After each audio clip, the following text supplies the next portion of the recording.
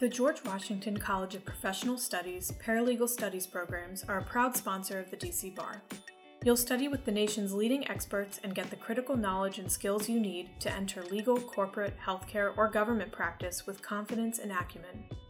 Whether you are looking to advance in your career or make a change, GW's academic rigor is matched with hands-on, real-time learning that will help you stand out among your peers and rise to the next level in your profession. To request more information about this program, please visit the link found in the description for this episode. Hello, and welcome to Let's Brief It. I'm Eric Tarosky, and my co-host Niranjan Shashadri and I are happy that you've joined us for another episode as we explore some of the most pressing topics facing today's legal profession and world through conversations with experts in the field. Among the crowd that President Biden addressed in his February 7th State of the Union were the parents of Tyre Nichols, the 29-year-old Black man who was killed by members of the Memphis Police Department last month following what began as a simple traffic stop. In his address, President Biden issued a call to Congress and the nation to take action by rethinking and revising the type of training police officers receive and by holding accountable those officers and departments who violate the trust of their communities. What happened to Tyre in Memphis, President Biden said, happens too often. We have to do better. Today, we are fortunate to be joined by an expert in the field of policing in America to discuss some of the challenges facing our current system, as well as some possible ways to reform and hold accountable both police departments and police officers.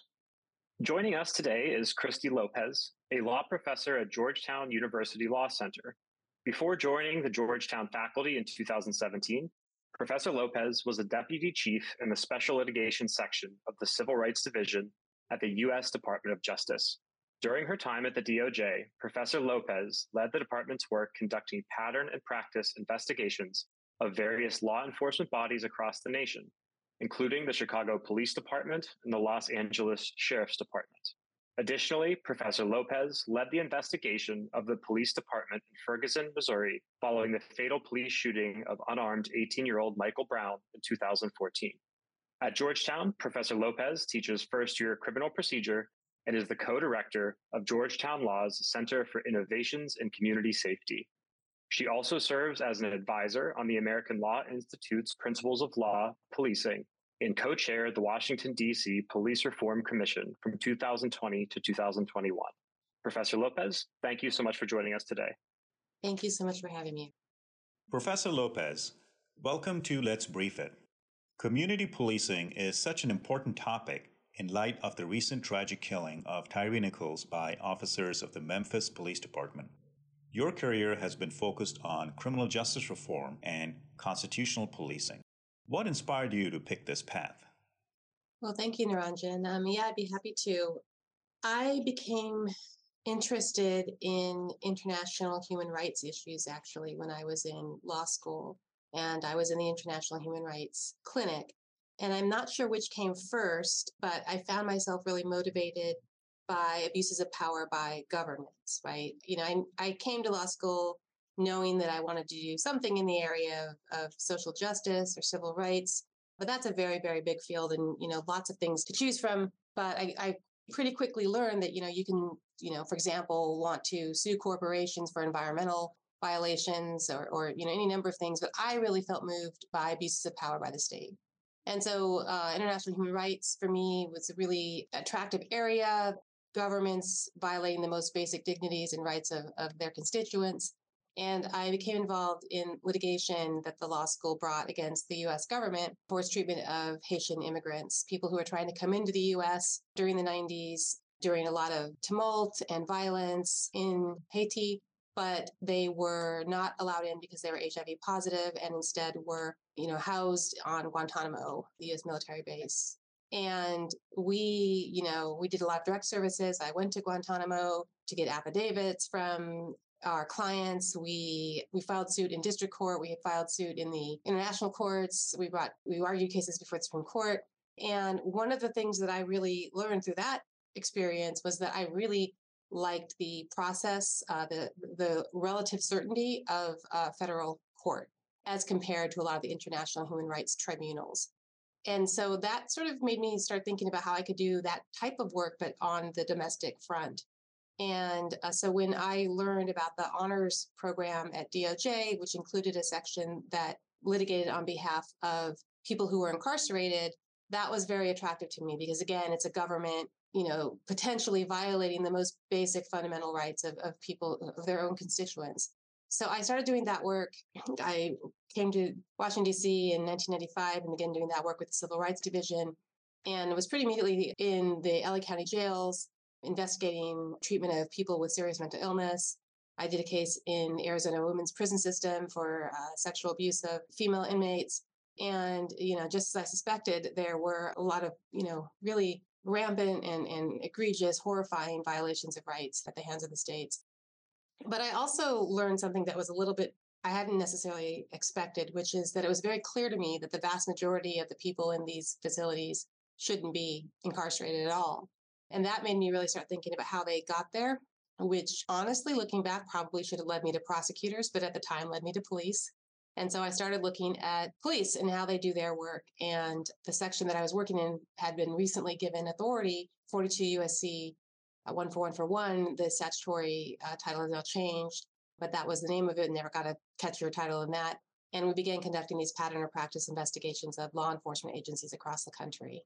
So it really was very much kind of a combination of an interest in the substantive area and learning sort of what was a good fit for me in terms of the kind of law I liked to practice. The United States has not ratified any of the major international human rights treaties. You have a background in public international law. How does international treaty law regarding human rights relate to domestic law focused on civil rights? I'm having exam anxiety now, Niranjan, because I don't actually remember much about any of that. But I do recall being surprised by that as well. And as you know, because we're not signatories, but honestly, even if we were, there's not much respect for international human rights treaties among the U.S. courts. And I think that was partially the reason why I chose to go a different direction. But one of the things that's really impressed upon me is essentially the arrogance of U.S. courts and of the U.S., frankly, that we're not really very good about learning from what other people have done. And I think it unfortunately reflects how sometimes our hubris gets in the way of learning more generally. So that's sort of my big takeaway from that. It's other countries, American law students don't really usually understand this, but other countries have a lot more respect for international human rights treaties than we do. And going off of what you just said about how the kind of national arrogance of the United States can sometimes get in the way of learning what other countries do better than us, do you see that playing out in a domestic setting as well as on the international landscape? I know you mentioned, for example, rates of incarceration in this country. So do you see a similar trend in terms of how policymakers and leaders in this nation don't necessarily heed some of the best practices or policies that we see being successful in other countries? Yes, I do think that we are slow to learn from other countries and very quick to say that we're different and incomparable. And I always found that interesting. No matter where I would go in the US, whatever prison or jail or police department, I would always hear, invariably, I would hear that, we have to treat people differently, a little bit more harshly here than other places because the problem we're facing is different or worse than what other people are facing. And I think the analog to that for the US, at least as it pertains to policing, actually has a more of an element of truth to it, but is also grossly overstated. And that is that there are a lot more guns in the United States than there are in a lot of other countries. And I do think that has a fundamental impact on policing and what is possible with policing in the US. Now, I do think that we can change policing much more than we know or admit, notwithstanding the number of guns. And so I think it's sometimes used as a bit of an excuse.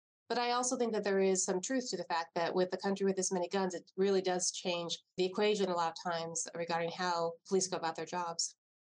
I'd be curious if you could say a little bit more about how the prolific number of guns in this country impact policing directly. Obviously, as much as we can read the tea leaves from recent Supreme Court decisions, it doesn't seem as though there's an easy path ahead to curbing the number of guns in this nation. So putting that aside, I'd be curious how you think that does shape the way that America polices differently than other nations. and what, if anything, we can do with that knowledge to still improve the way we police our communities?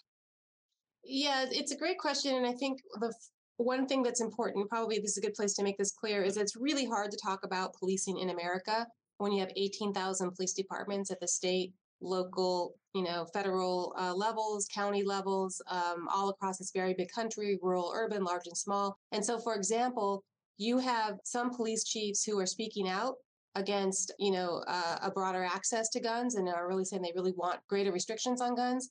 And then you have some individuals, mostly sheriffs, saying that they won't even enforce the limited regulations that have been placed on gun ownership and carrying guns. So, there's a very different, with 18,000 departments, you really can't talk about policing writ large, but we try to do so the best that we can. I think that the way that the presence of guns influences policing is you have to really understand the intersection with the racialized history of policing, because those two things combine to make a really toxic sort of recipe that kind of explains, at least in part, the gross disparities in injuring and killing people of color, especially Black people in the US. So when, police are trained and police are injured or killed on the job, especially by firearms, at a very, very low rate. And, there's lots of reasons for that. But one of them is that they do a lot of training for how to avoid that situation. And they are trained to always be thinking that someone might have a gun. And on top of that, if you talk, just sort of with people who have been through police academies, many people will tell you that either formally or informally, a big part of their training, either informally before class started or the first thing they did every day in class, they'll actually watch videos of officers being killed, being shot during traffic stops or whatever. And so this is seared into the minds of officers in some ways appropriate, but in many respects go over the top and can make them hypervigilant and very concerned that anybody anytime might have a gun. And then when you combine that with the way that we have not just criminalized poverty, we've done that, but in addition to that, we have tended to criminalize activities in areas where there are more Black people. And, ever from the Black codes to Jim Crow and beyond, just really enforced laws, uncreated laws that apply only to Black and brown people. And so that has helped create what social psychologists have found to be an association between Blackness and criminality and threat. And so you have police officers who are already primed to be overly concerned about being killed with a gun and making an association between Black people in danger and Black people in crime. And so when you have that combination, it is a really, as I said, a toxic recipe for police overreacting. And as we see, a lot, responding with too much force, including lethal force, in situations where the person just was not any threat at all. There is a lot of research about the role of implicit bias in human behavior. What can law enforcement agencies do in terms of training to combat the effects of unconscious racial bias in policing? And do you think putting young, inexperienced officers in the field compounds this problem?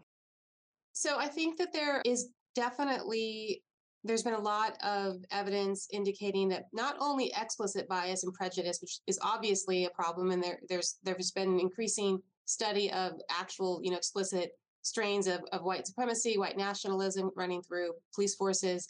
But the other, certainly broader problem is the implicit racial bias that police officers can hold, that many people hold, and the way that influences their policing. One of the things it causes you to do is to read danger in ambiguous situations. And that combines with, and Phil Goff and others have done work showing this, that priming already combines with things like cognitive load, lack of sleep, a need to act quickly. All of those things combine to make officers more likely to act on the basis of inaccurate stereotyping coming from their implicit biases rather than on the actual threat. So that's a huge problem, and it's a very difficult problem to change. We know that there seem to be indications that you can change that through, sort of reshaping those experiences so you no longer have those associations. But really, probably, that's hard to do, and especially in our culture. So I think one of the things that people talk about this is one of the reasons why people say that we just need to take police out of the situations as much as possible, right? We need to remove the situations where police are there with a gun in an ambiguous situation. Unless you need to really have a gun there, because there's that kind of threat there, let's keep the gun out of the scenario altogether, which in the US means keeping the police officer out of the scenario. Now, as to the age of the officer, there's been some showing that officers with college degrees use less force than officers without college degrees. However, one of the things I found really interesting about those studies is that they've never controlled for age. And so what looks like an impact of education might actually be an impact of age at the time that you're hired and trained to be a police officer. And that would be consistent with what we know about adolescent brain development, which doesn't really end until your mid-20s in most departments. Until very recently in California, you could become a police officer when you're 18. Now it's 21. In a lot of places, it's 18. It's still 18, or 21.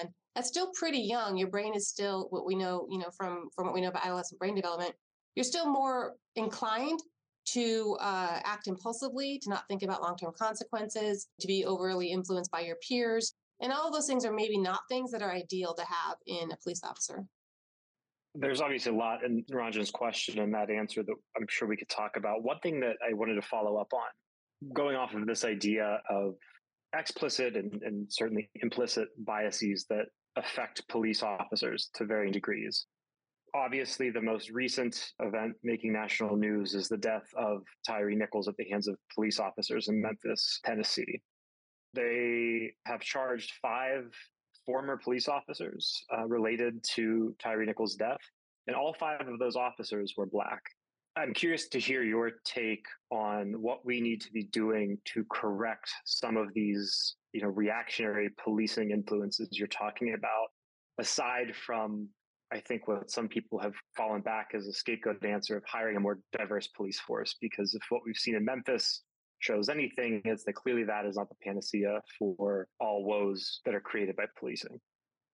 Yeah, I think from what we know, having a diverse police force in terms of race, national origin, gender, any number of dynamics is really important to having a police force that is more likely to treat people with empathy, be innovative and creative, be willing to question what other officers are doing. We know that. And there's been some research that shows that in Chicago, at least, that Black officers and female officers did use, less force than white officers.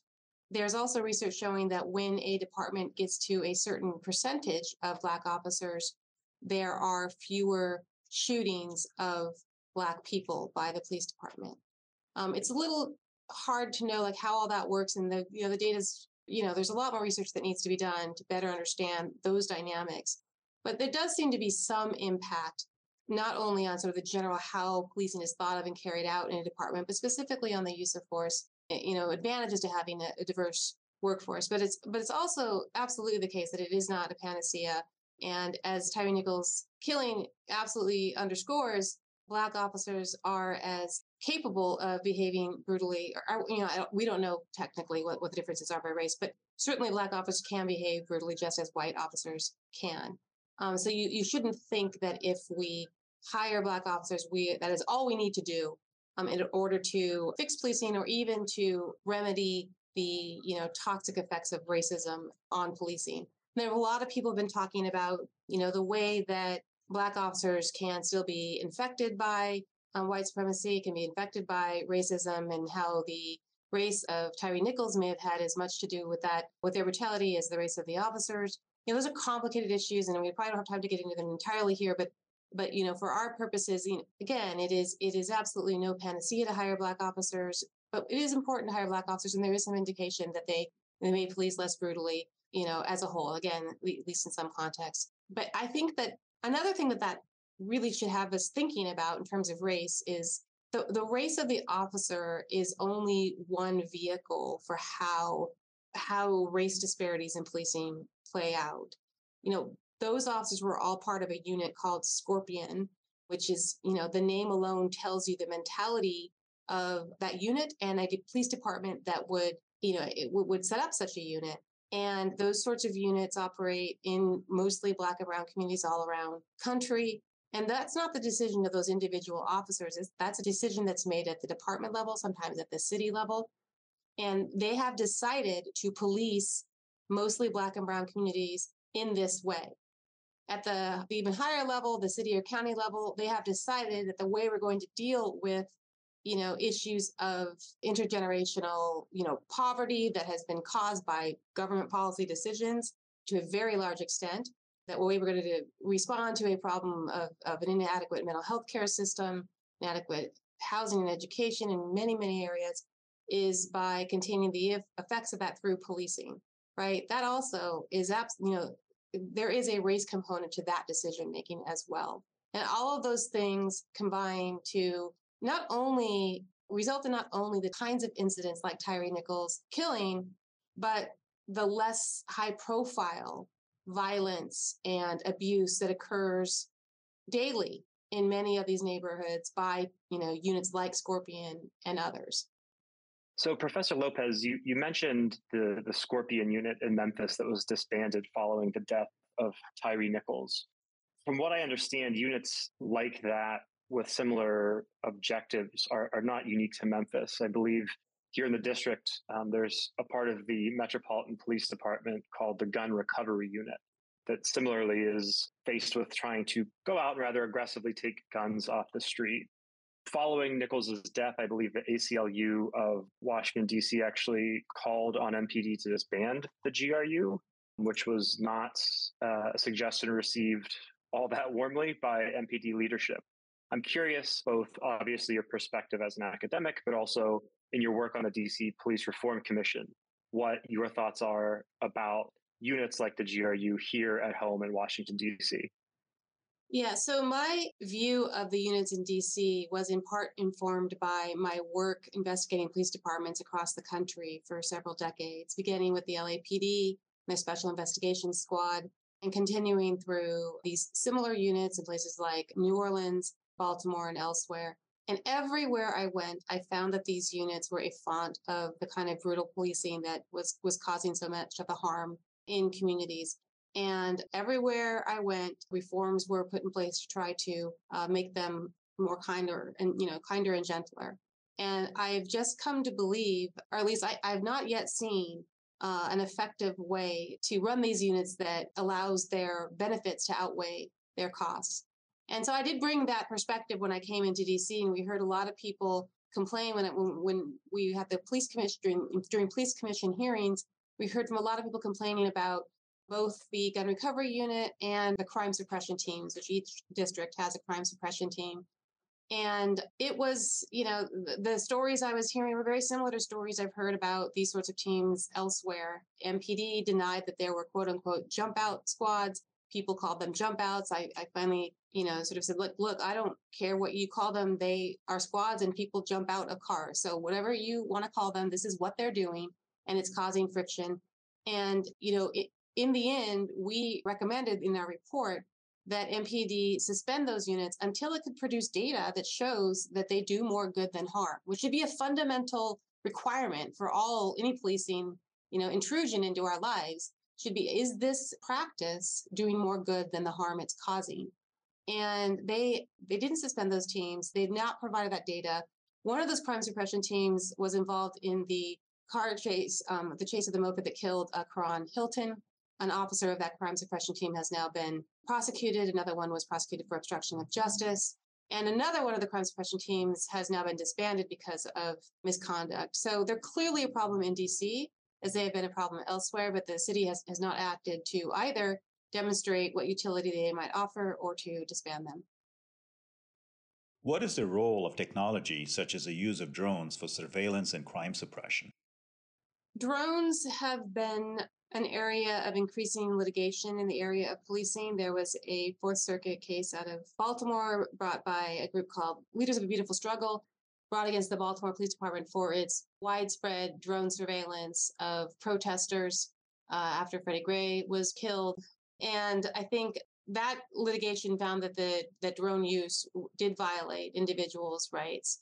And that, I think, is a recognition that broad surveillance is just another form of coercion and control, and, not a long-term solution, and maybe not even a short-term solution in most respects. So I expect there's going to be a pretty substantial tolerance for that kind of surveillance, but it's unclear because lots of courts think because they can imagine being surveilled themselves more readily, tend to be a little bit more skeptical of that particular police practice. But we'll see. We'll see what happens as people try to, as a cast about for easy outs of the current situation. So we've talked a lot about the current state of policing and community relations in the country so far. I'd like to turn now to looking ahead and specifically looking at Georgetown's Center for Innovations and Community Safety. So Professor, maybe if you could start by just giving us an overview of what that institute is and the work you do, and then we can discuss some of the recommendations that you and the organization have as we work to improve and address some of the issues we've been talking about. Sure. Yeah. So the Center for Innovations in Community Safety, or we call it CICS, we try to address the issue of policing and public safety along two parallel tracks. One is recognizing that the scope of policing is too broad, and we need to reduce that scope in order to have the kind of public safety we need. The idea, the Police Commission report was called Decentering the Police, and that's an ethos that really imbues our center's work as well, that we need lots of other actors involved in promoting community safety and community health. And right now we put all of our eggs in the policing basket, and it has not turned out well. The other track that our center works along is reducing the harms of policing itself. So recognizing that we have policing and are likely to have policing for the foreseeable future, how do we ensure that, we do that cost benefit analysis every time, that we make sure the practices that are in place do more good than harm, that we change the culture of policing so that it is less harmful. And there's a few programs we have along those lines. One is probably one of our biggest programs is called ABLE, Active Bystandership for Law Enforcement. And this is a program that we began after George Floyd was murdered. And it really grew out of a program that was started in New Orleans to actually train officers how to step in and prevent other officers from violating individuals' rights and causing unnecessary harm. There's long been a legal requirement since 1957 in a case called Bird v. Brischke, that officers intervene as necessary to prevent constitutional violations, at least in terms of excessive force. But there's never any training for that. And you might say, well, why do you need to be trained? And to some extent, that's a very fair point. You shouldn't need to be trained to step in.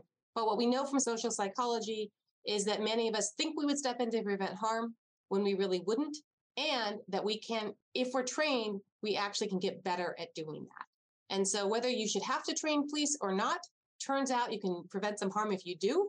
And so that is what we have been doing, and really using, giving them the skills to actually know how to, what words to use, what to do so that you can intervene and intervene successfully. We also know that culture is really important. Some officers, having those skills will just intervene.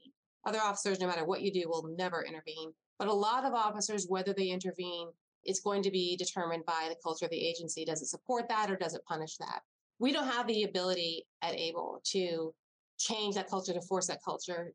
But we think it's really important. So we are trying to influence that and encourage that kind of culture as best we can in these agencies.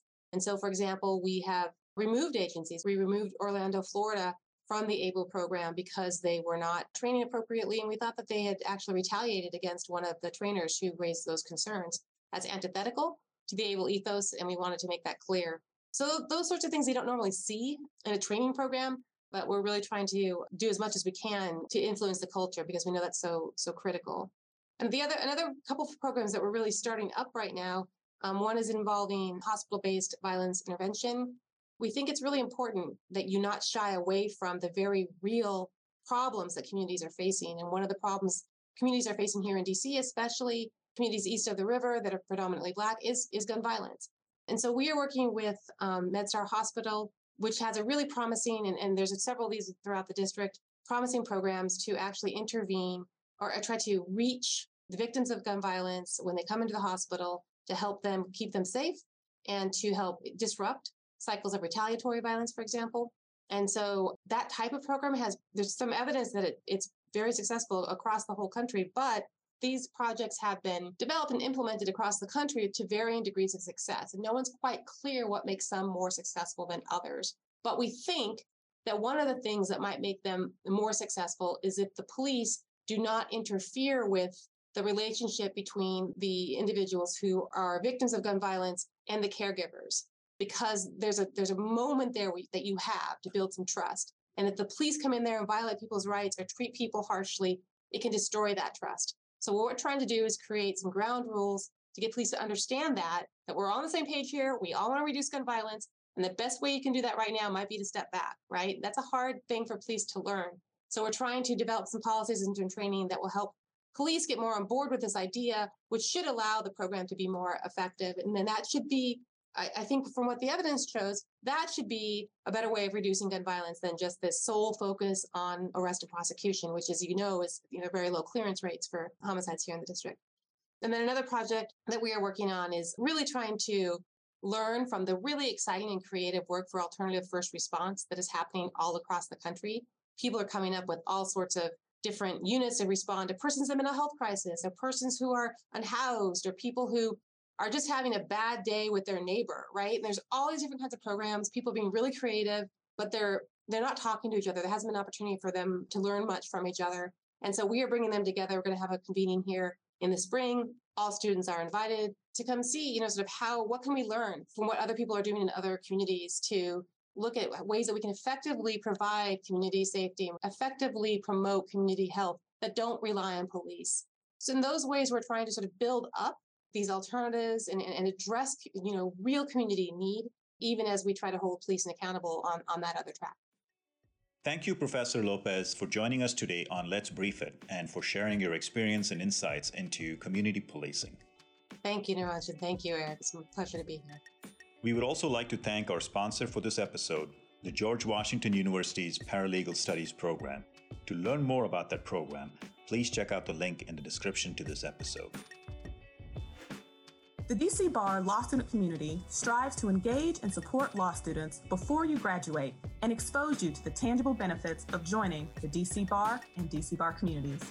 Curated programming allows law students to participate in substantive content programming, leadership trainings, networking with practicing attorneys in fields of interest, writing opportunities, and other activities designed to expand your legal education beyond the classroom.